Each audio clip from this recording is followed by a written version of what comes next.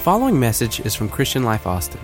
For more information about Christian Life, please visit clcaustin.com. Thank you for listening. So good to see it. Everybody doing okay tonight? You look good. Hey, do me a favor. Turn around, high five 3 people. Tell them you're glad to see them at Christian Life Austin midweek. And you may find your seat. I love it. Nice full house. Great crowd tonight on a Wednesday night. We're so glad that you're here. Hey, by the way, Sunday is my favorite day of the year. It's Spring Forward. I like that other one. I like that other one a lot better. Praise Jesus. Extra hour of sleep, I'll take that. But this one, you're going to have to go to bed an hour earlier. But don't forget, most of you have your alarm clock on your phone, and it just changes at like 2 in the morning when you're asleep anyway. But be sure that you set your clocks forward as we spring forward this upcoming Sunday. I don't want you to miss part 2 of what wasn't Sunday great? Wasn't it good? Man, it just... The whole week, we've just had this internal buzz at the office, just excited about what God is doing, and it's just kind of fun to just sit back and go, you're cool. Like, it's just watching Him move and do His thing, and you want to be here for part 2 of that. Also, next Wednesday, I know Big O mentioned this, but we have our one big night. We want you to be a part of that, and then the following Wednesday, just so you know, we're doing this new thing. We're doing a marriage enrichment class.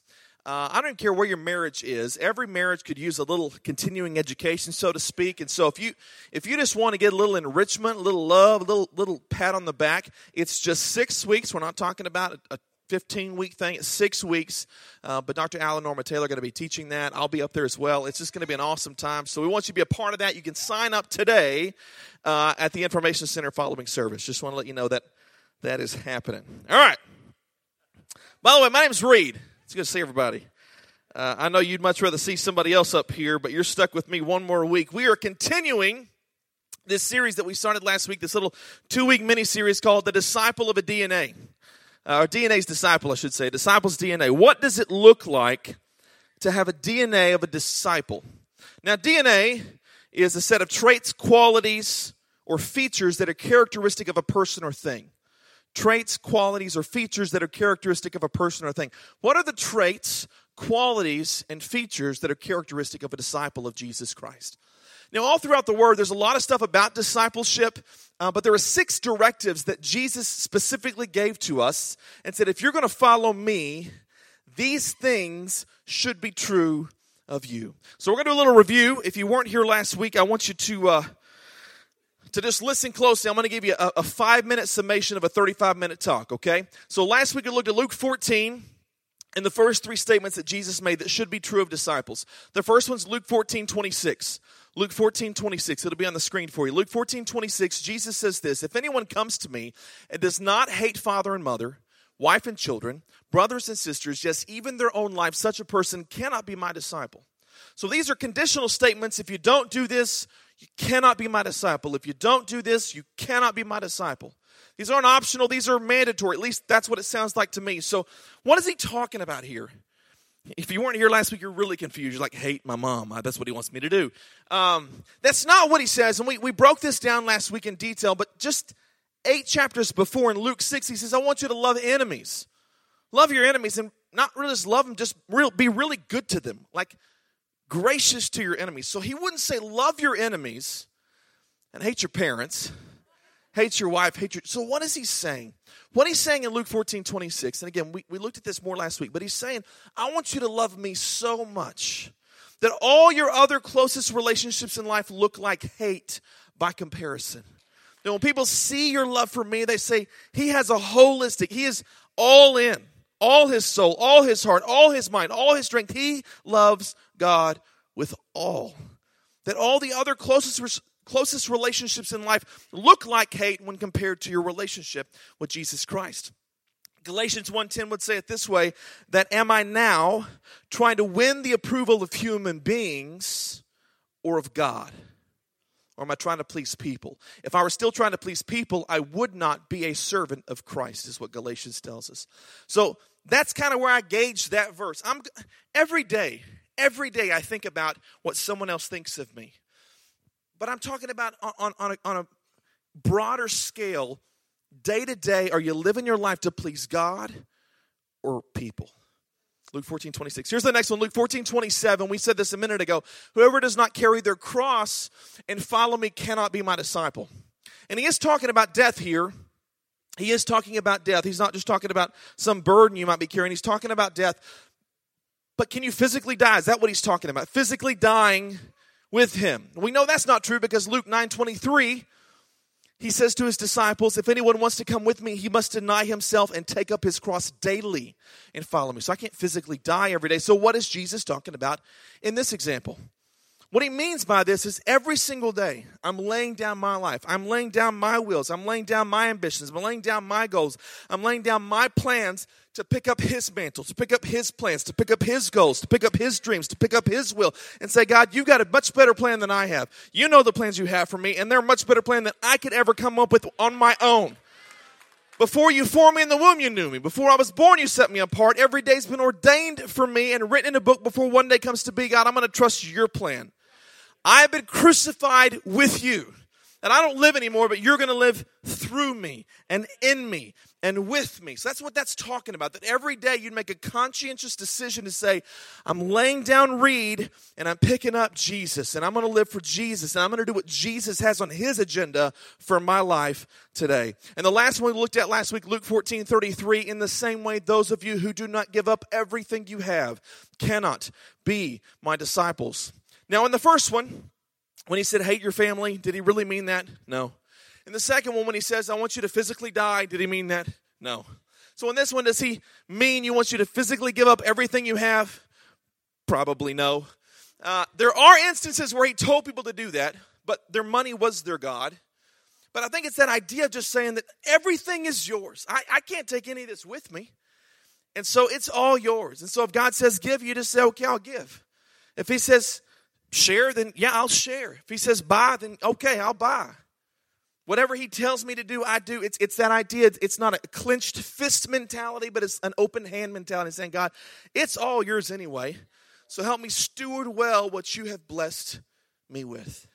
So those are the first three. And again, I did 5 minutes and one I did for 40 minutes last week. So if you missed that, I encourage you to go to online to clcaustin.com and listen to part one. We're going to jump into the next three statements Jesus said should be true of you if you're really his disciples. The first one's in John 8:31. John 8:31. This is what it says. To the Jews who had believed him, Jesus said, if you hold to my teaching, or in some of your translations, it probably says, if you abide by my word, which I actually prefer, you're really my disciples. If you hold my teachings, if you abide by my word. Abide. The word abide means to live in or to remain in or to put up your camp and dwell in, to stay right there, to be in this book. 1 Samuel 3:21 is really critical for me here. And 1 Samuel 3:21 says this, the Lord continued to appear at Shiloh, and there he revealed himself to Samuel through his word. Wait a minute, Samuel saw the Lord? He revealed himself to Samuel? Yes. How did he reveal himself? Through his word. So we're going to see Jesus through these pages, and that's why it's so critical. That's why he says, I want you to hold to this. I want you to abide in this. I want you to delight yourself in this. Psalm 1 says, blessed is the one who does not walk in step with the wicked or stand in the way that sinners take or sit in the company of mockers, but whose delight is in the law of the Lord, and who meditates on his law day and night. That person is like a tree planted by streams of water, which yields its fruit in season, and whose leaf does not wither. Whatever they do prospers. I love that David wrote that, and he probably didn't have 66 books. He probably had 5. He probably had Genesis, Exodus, Leviticus, Numbers, and Deuteronomy. He probably had the Torah, and that's it. And he's going, oh, I delight in Deuteronomy. Yeah, I love Leviticus. I'm enamored by Numbers, right? He's just so excited, and you're like, Leviticus, right? He's like, I'm so excited about the Word of God. Blessed is the one whose delight is in the law of the Lord, who meditates on it day and night. I'm just so in love with this book, and I'm not just going to read it, but I want to apply it. I don't want to merely listen to the Word and so deceive myself. So I want to do what the Word says. That's what James 1 would tell us to do. And not just be in the book, But I want to encourage you to allow this book to be in you. You can't just be in the Bible. You have to allow the Bible to be in you. I want to show you an incredible text out of Matthew 4. This really revolutionized the Bible for me and made me commit to memorizing its pages. Look at this, Matthew 4. Now, Jesus was tempted when he was on earth. Hebrews tells us he was tempted in every way we are tempted, yet he never sinned because he kept yielding his life to the will of God for his life. But this is an example of a time that he was tempted. Then Jesus was led by the Spirit into the wilderness to be tempted by the devil. After fasting 40 days and 40 nights, he was hungry. And I'm going to add a big duh right there, okay? I also love this little side note. The enemy will come to you at your weakest state. I had somebody just an hour ago come to me and they said, can you take us to the hospital? And I could not take him at that time. But I said, I want to make sure you're taken care of. And I'm standing on the porch and I'm praying with these people. And they said, what is it with the trials and tribulations? They just keep coming. I said, well, just think about it. Is he going to let you get back on your feet? And the enemy's going to let you get the word under your feet and get firm again and then hit you? No, he's going to hit you when you're down. He's going to hit you when you're down. He's going to hit you when you're weak. That's how the enemy, that's what I do. You ever watch a UFC fight? Right? They don't knock him down and go, get up. No, they're like, they're pouncing on him. Hit him while they're down. He waits till he's really, really tired, really, really hurt, really, really hungry, and he goes, I'm stepping in. Look at this. The tempter came to him and said, if you're the Son of God, tell these stones to become bread. Pretty good temptation. I would have probably done that one. I would have made McNuggets, but that's another thing. And Jesus says, look, this is so beautiful. Read it with me, the white words. What does it say? It is written. Man shall not live on bread alone, but on every word that comes from the mouth of God. Verse 5. Oh, the devil gets tricky. Then the devil took him to the holy city and had him stand on the highest point of the temple. If you're the Son of God, he said, throw yourself down, for it is written. Don't let the devil know the Bible better than you do. And he'll use the Bible to get you to sin. And you'll pull it out of context and say, I'm doing it. No. That's what he's doing here. He will command his angels concerning you, and they will lift you up in their hands so that you will not strike your foot against a stone. And Jesus replies in verse 7, it's also written. Do not put the Lord your God to the test. Verse 8. Again, the devil took him to a very high mountain, showed him all the kingdoms of the world and their splendor. All this I will give you, he said, if you will bow down and worship me. And Jesus said to him, away from me, Satan, for, what does it say? It is written. Worship the Lord your God and serve him only. 3 times Jesus is tempted in Matthew 4. And 3 times he fights the temptation with Scripture. You know where those Scriptures are found? The 3 Scriptures that Jesus shares there? All 3 of them are found in the book of Deuteronomy. What if your success or failure of defeating the enemy tomorrow was dependent upon your knowledge of Deuteronomy? We need to be in this book.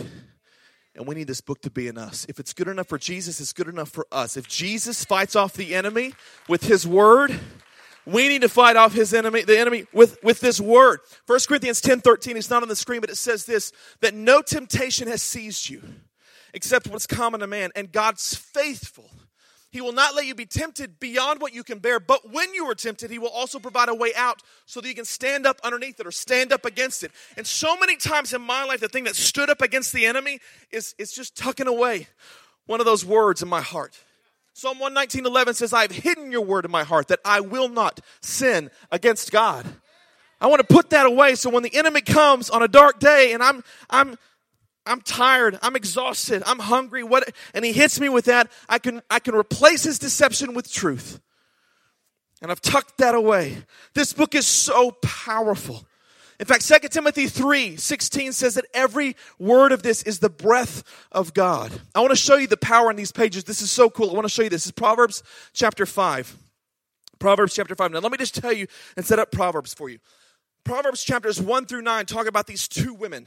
Okay, you have the woman of righteousness, which is an allusion to righteousness or righteous living. And you have a woman of adultery, which is an allusion to sin and sinfulness. This is talking about the woman of adultery. So it's talking about sin. Listen to this. My son, this is so good. My son, pay attention to my wisdom. Turn your ear to my words of insight, that you may maintain discretion and your lips may preserve knowledge. For the lips of the adulterous woman, the lips of sin drip honey, and her speech is smoother than oil. Hang on. Sin looks really good. I like sin. It looks tasty. It looks like honey dripping off your lips. It looks like a smooth oil. But, verse 4, in the end, she is bitter as gall. Just bitter. It's supposed to taste sweet. It's just bitter. And sin is, read that with me, sharp as a double-edged sword. I challenge you to look that up in your whatever Bible. This is the New International Version. Whatever version you have of the Bible, look that up. It's going to be something similar to that. Sharp as a two-edged sword maybe, but sharp as a double-edged sword. Her feet, sin, go down to death. Her steps lead straight to the grave. Paul backs that up in Romans 6. He says the wages of sin is death. Right? So her feet go down to death. Sin always looks good, but it always leads to death. Maybe not your physical death, but the death of a relationship, the death of a career, the death of something. And it's sharp. It's sharp as a double-edged sword, but listen to what Hebrews 4:12 says. There's good hope. Hebrews 4:12, for the word of God is alive and active, sharper than any double-edged sword. This book right here is sharper. And I think that's why Paul in Ephesians 6, when he says, arm yourself with the armor of God, he says, put on the helmet of salvation and the breastplate of righteousness and have the shield of faith and the belt buckle of truth and the sandals fitted with the gospel of peace. And it's all this gear, all this stuff I got to wear, all this defensive stuff. The only offensive weapon is the sword of the Spirit, which is the word of God. It's sharper than any double-edged sword. Sin's sharp. It's sharp as a double-edged sword. This is sharper than any double-edged sword. Which makes sense to me that Romans 8:13 says if you live according to the flesh, you'll die. But if by the Spirit, if by the sword of the Spirit, if by the Spirit you put to death the misdeeds of the body, you will live. God wants you to hold to His teachings. God wants you to abide in His word. He wants you to be in His book. And yet we don't. Look, we memorize stuff for school and for work and for entertainment. Some of you have not heard Miley Cyrus's Party in the USA since 2009. But you could sing every lyric, right? So I put my hands up to playing my song, butterflies fly away. Nodding my head like, moving my hips like. You haven't heard that in 8 years. We memorize silly stuff. But why? How do I know that? Because I meditated on it. Came on the radio all the time in 2009. Not that song, but I've delighted myself in music. And I just listened to it on repeat. And then 8 years later, I can sing the lyrics like they were yesterday. Delight yourself in this. Meditate in this. Hold to this teaching. Abide by this word. You can do it. I know people say, well, I can't memorize. Yes, you can. We all do, every day. It's just a commitment. And let me just say this, and this is not, I say this in complete and total humility. I'm trying to tell you that this is an encouragement, okay? I don't care who you are. If you're a baby, I don't care, whoever you are in here. There's a baby in the room. I don't hear you, but I'm glad you're here. I don't care who you are. You have at least as much seminary and biblical training as I do. 0. I don't have any. I've never been to Bible school. I've never been to seminary. I have a degree from the University of Texas. Whoa, yay. In journalism. I wasn't supposed to be a pastor. I was supposed to be on Sports Center tonight. That's what I thought God had me. And he said, no, I got another different plan for you. So again, I just say that as an encouragement. I'm not that smart. I'll just be honest. I'm not that smart. I'm pretty simple. I just kind of like this book. And so I want to use that as an encouragement to you that you don't have to go to Bible school or seminary, or you just pick it up and start delighting in its pages. Meditate on this day and night. Hold to its teachings. Abide by its word. All right. Here's the second one. John 13:34 and 35. Jesus says this, a new command I give you, love one another. And then he says this. He says, as I have loved you, so you must love one another. And by this, everyone will know that you are my disciples if you have love one for another. If you love one another. Now, if you look at the original language on this isn't talking about love one another in the sense of loving just general mankind. I think there's a place for that. What this is talking about, he's actually talking about loving other brothers and sisters in Christ. He's talking to his disciples in a very small sphere, and he says, hey, I want you to love one another. As I have loved you, I want you to love each other in the same way. And this is how the world's going to know. You know what the world says? Because I've talked to people, and this is their excuse. I don't want to go to church because everybody in the church doesn't even like each other. So why would I want to go and be a part of something like that? Now, let me just say this. Christian Life Austin is atypical. But the Big C Church, there's not a lot of love. There's a lot of disputes. There's a lot of angry people. I credit our senior pastor to the love that's in this place. But that doesn't mean we're immune. There might be somebody in here who's wrestling with loving. There might be some, you're sitting over here because you know they're sitting over there. I don't know what's going on. But Jesus says, listen, I want you to love one another. Listen to this. This is Galatians 6:10. Therefore, as we have opportunity, let us do good to all people, especially those who belong to the family of believers. We're supposed to do it for everybody, but especially those in the room. One of my favorite books is 1 John. I encourage you to read it. It's 5 chapters. It won't take you long. You can do it tonight. 1 John, John wrote 1 John, and I'll tell you why I wrote it. He actually says why I wrote it. In 1 John 5:13, this is what he says. I write these things to you who believe in the name of the Son of God, so that you may know that you have eternal life. He says, this is why I wrote 1 John. So those of you who believe know you have eternal life. So it's kind of a checklist of going, okay, yeah, that's me. And there's 35, or dependent upon your translation, maybe 36 conditional statements in 1 John. It's chock full of conditional statements in those 5 chapters. So things like, if you do this, then you belong to Christ. If you do not do this, then you do not belong to Christ. If you do this, then you belong to light. If you do not do this, then you belong to the darkness. Or things like that. 35 conditional statements. 13 of those, 13 of the 35, or over a third of them, have to do with loving our brothers and sisters in Christ. Let me just show you. We're going to go through these quickly. Let me just show you a few of these. Okay, this is 1 John 2:9. Anyone who claims to be in the light but hates a brother or sister is still in the darkness. Verses 10 and 11. Anyone who loves their brother and sister lives in the light, and there is nothing in them to make them stumble. But anyone who hates a brother or sister is in the darkness and walks around in the darkness. They do not know where they are going because the darkness has blinded them. That's 1 John 2:10. Let's look at 1 John 3:10. This is the very next chapter.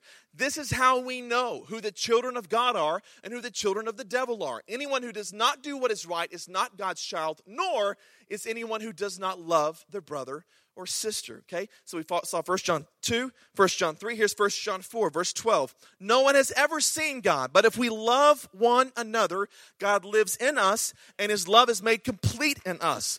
9 verses later, verse 21. And he has given us this command: anyone who loves God must also love their brother and sister. 35 conditional statements, and 13 of them have to do with loving our brothers and sisters. So obviously it's pretty high on Jesus and John's agenda. We got to love each other. Can you imagine if McDonald's and Chick-fil-A started working together? And they just said, you know what? We see a need.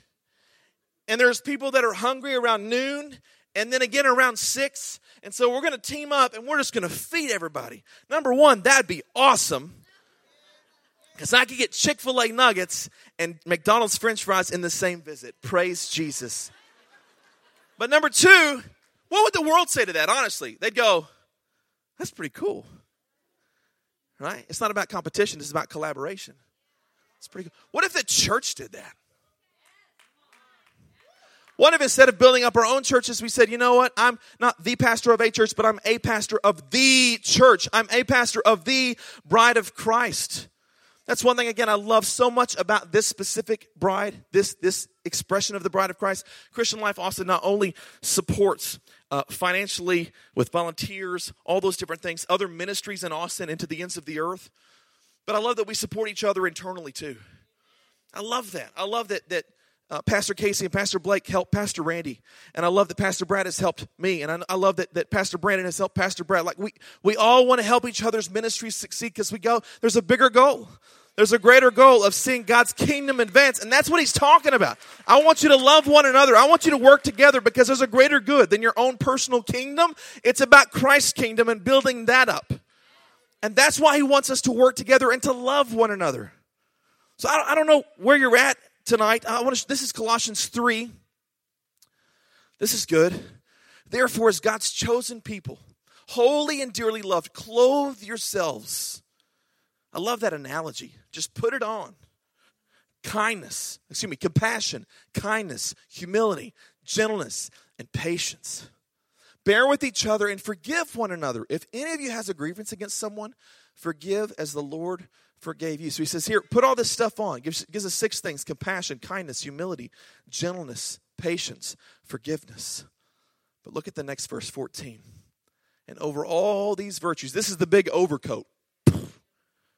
Put on love, which binds them all together in perfect unity. He said, I want you to love. I want you to love. I want you to love. Listen, we exist to love you right where you're at and to move you where God wants you to be. We want to love. We want you to love. We want you to love internally. We've got to love. We've got to love. And some of you say, well, I don't know how to love. Do you know them? They're hard to love. You just got to love. Maybe you just, you Matthew 18 it, you go have a conversation with them. Listen, I need to talk to you about something. Some of you need to have that conversation. Maybe it's with the person sitting right next to you. But we've got to love each other.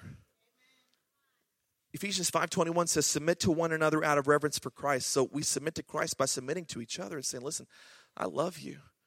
And we got to love them with the Christ-like love, a love that is patient and that is kind and that does not envy and does not boast and is not proud.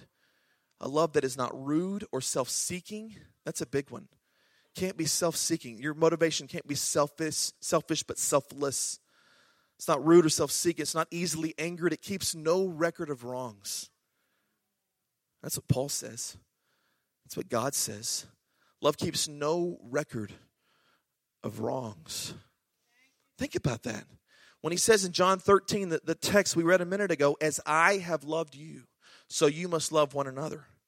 So what he's saying is the same kind of love that I give to you. And you know what kind of love I give to you? A love that keeps no record of your wrongs. I've said this before, and it's worth repeating, but if all I did was sin 3 times a day, 3 bad actions, 3 bad thoughts, I sin more than that, unfortunately. But if all I did was 3 things a day that were sinful against God's will for my life, I would have sinned over 40,000 times in my 36 years of living. 40,000 times saying, God, my way's better than your way. I got this. I do this better than you do me. I got this. And 40,000 times God said, I love you and I forgive you. And he says, as I have loved you, you got to love other people that way. It does not delight in evil, but rejoices in the truth. Love always protects. Love always hopes. Love always trusts. Love always perseveres. It never fails. And if you have a tough time loving people, then just seek God. Because guess what? 1 John 4:7-8 says that God is love and that love comes from God. So you can just draw close to God and allow him, the source of love, to draw close to you and say, God, I need you to help me love them. I'm having a tough time loving my neighbor. I'm having a tough time loving this brother or sister in Christ. We don't think the same way politically. It's okay. Love them. That's how the world is going to know that we're his disciples, if we love one another. There's too much at stake. And part of the fruit of the Spirit, that's what he gives to you, is love. Galatians 5. Joy, peace, patience. That's the first one. Love. Love. Lord, help us love. And the last one. This is John 15:8, the last of the discipleship statements. Jesus says, this is to my Father's glory that you bear much fruit, showing yourselves to be my disciple. Bear much fruit, showing yourselves to be my disciple. Now, I want to pause really quickly here because I want to make sure that we're abundantly clear on this, because this one can be tricky. Ephesians 2:8-9 says, it is by grace you have been saved through faith. This is not of yourselves. It's the gift of God, not by works, so no one can boast. So it's not about anything that you've done. You're not saved by your own accomplishments. I asked somebody today, actually, I got my hair cut today. Doesn't it look good? And I asked them, I'm teasing. I said, but we were talking about just God things. She brought it up. And so I said, what do you think it takes for a person to go to heaven? And part of her answer was that. I think if you're a good person, it's not about what you've done. It's not about our works. You're not saved by that. That's what the Bible says. We're saved by faith, not by works. So no one can boast. The only thing I can boast in is what Christ has done on my behalf. He died on a cross for my sins. His grace is something I cannot acquire on my own. It's just a free gift. I just have to receive that gift. Believe in the Lord Jesus, you'll be saved. That's Acts 16:31. Romans 10:9, if you confess with your mouth that Jesus is Lord and you believe in your heart God raised him from the dead, you'll be saved. So it's a faith. Everybody understand? Say, salvation comes through faith alone. Okay, now let's look at this verse, John 15:8. No, go ahead. Go back to the same one. John 15:8. This is to my Father's glory that you bear much fruit, showing yourselves to be my disciples. Okay?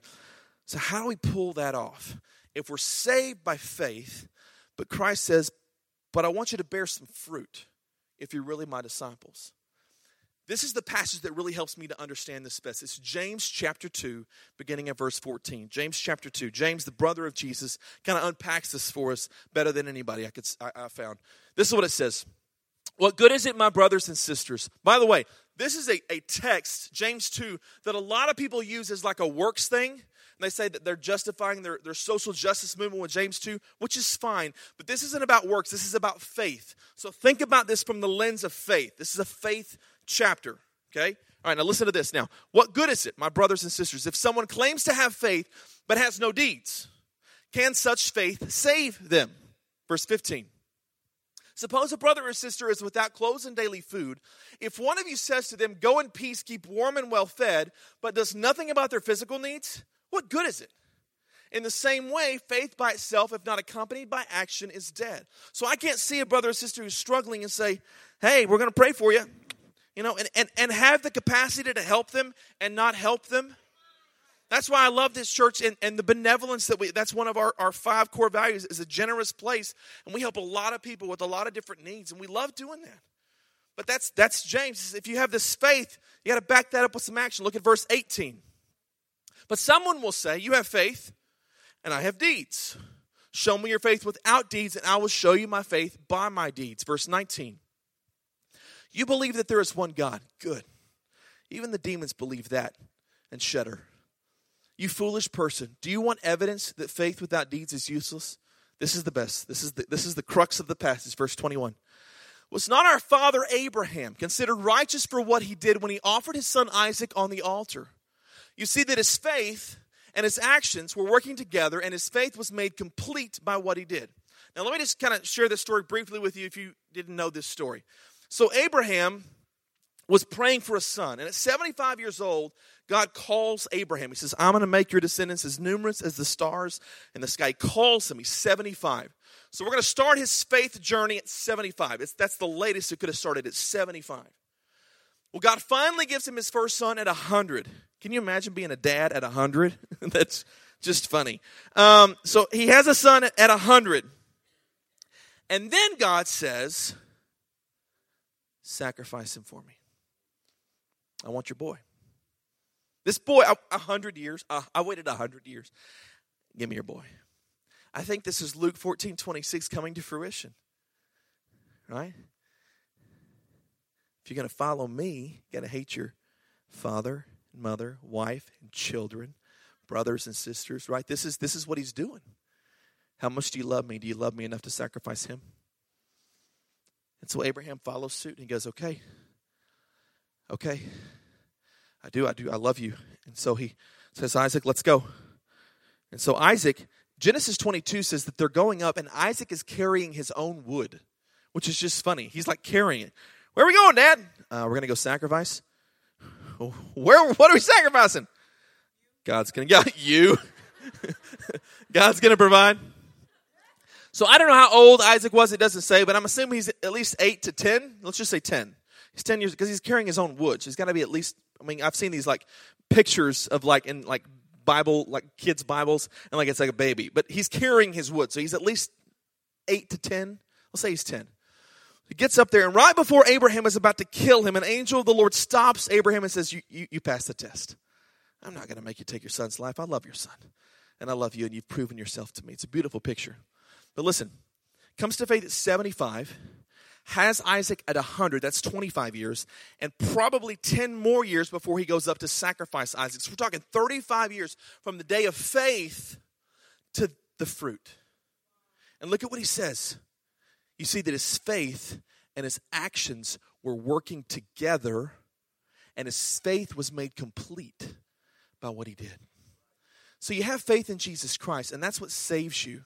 But if we're going to say, you're my Lord, then I should have some fruit of that. Would you not agree? If I say, I'm an apple tree, I should bear apples. If I say, I'm an orange tree, I should have, some sweet nectar under my arms, right? There should be something going on. Sorry, that was a really bad analogy. We should, right? If we call ourselves something, we should bear the fruit of that something. And I think that's what Jesus is saying in John 15:8. He goes, listen, this is to my Father's glory, that you bear fruit, showing yourselves to be my disciples. So what does your fruit look like? Maybe you're training your kids up in the way that they would go and they won't depart from it. Maybe they're praying. You're teaching them God's word. You're teaching them some scripture. Maybe you and your wife are praying together. I do a lot of marital counseling, and that's one question I love to ask is, are you praying together? And most times couples say no. I heard a statistic years ago. I don't know if it's true, but I like to believe it is that couples that pray together have a 100% success rate. So if you're struggling in your marriage, start there. Start praying together tonight. Maybe that's part of your fruit. Maybe a part of your fruit is you're the guy or the girl at the office that everybody comes to with the spiritual questions. And that they acknowledge that you love Jesus. That's a pretty cool fruit. Or do the people you work with even know that you attend church and that you call yourself a disciple of Jesus Christ? Maybe part of your fruit is you invite them here. Maybe part of the fruit is they're sitting here and you are the one that extended the initial invitation. But we should have some fruit. He says, bear much fruit, showing yourselves to be my disciples. Again, we're not saved by our fruit. I got to say that again. We're not saved by works. We're saved by faith and faith alone. But if we have true saving faith, we should want to show some works and say, God, here's some fruit because I want to advance your kingdom. Randy, if you'll help me. That's it. There's 6 statements that Jesus said. He says, if you're my disciple, I want you to love me more than everybody else. I want you to love me more than everything else. I want you to love me more than life itself. I want you to be in this book. This is Jesus' words, not mine. I want you to hold to my teachings. I want you to abide by my word. I want you to be in this book and let this book be in you. Hold to it. Abide in it. Delight in it. Meditate in it. I want you to love each other. Not just like this vague, I love all of mankind. No, I want you to love the person that's the most difficult to love, especially if they're in the family of believers. I want you to love them. Maybe God is calling some of you to make that phone call that you've been dreading because you've been holding a grudge and you should have been holding the phone and begging for their forgiveness and saying, I'm sorry. I own that I've held this grudge and I pray you'd forgive me for my wrongdoing. Love one another. And that you bear fruit. That's kind of a tough one to check off the list, but I want to start just sowing in seeds, and at the proper time we'll reap a harvest of wonderful fruit, saying that, God, I see you're working in my life. I see you're bringing, plugging into a ministry. That's a great place to bear some fruit. You start serving somewhere, and then you see God use your service, and it just encourages you. Again, these are Jesus' words, and he says, whoever hears these words of mine and puts them into practice, that person's like a wise man who built his house on the rock. The rains came down, the streams rose, the winds blew and beat against the house, yet it did not fall because it had its foundation on the rock. If you'll listen to me and you'll put them into practice, you'll do what I'm asking you to do. This is these characteristics, qualities, traits, features. This should be true of you if you call yourself one of mine.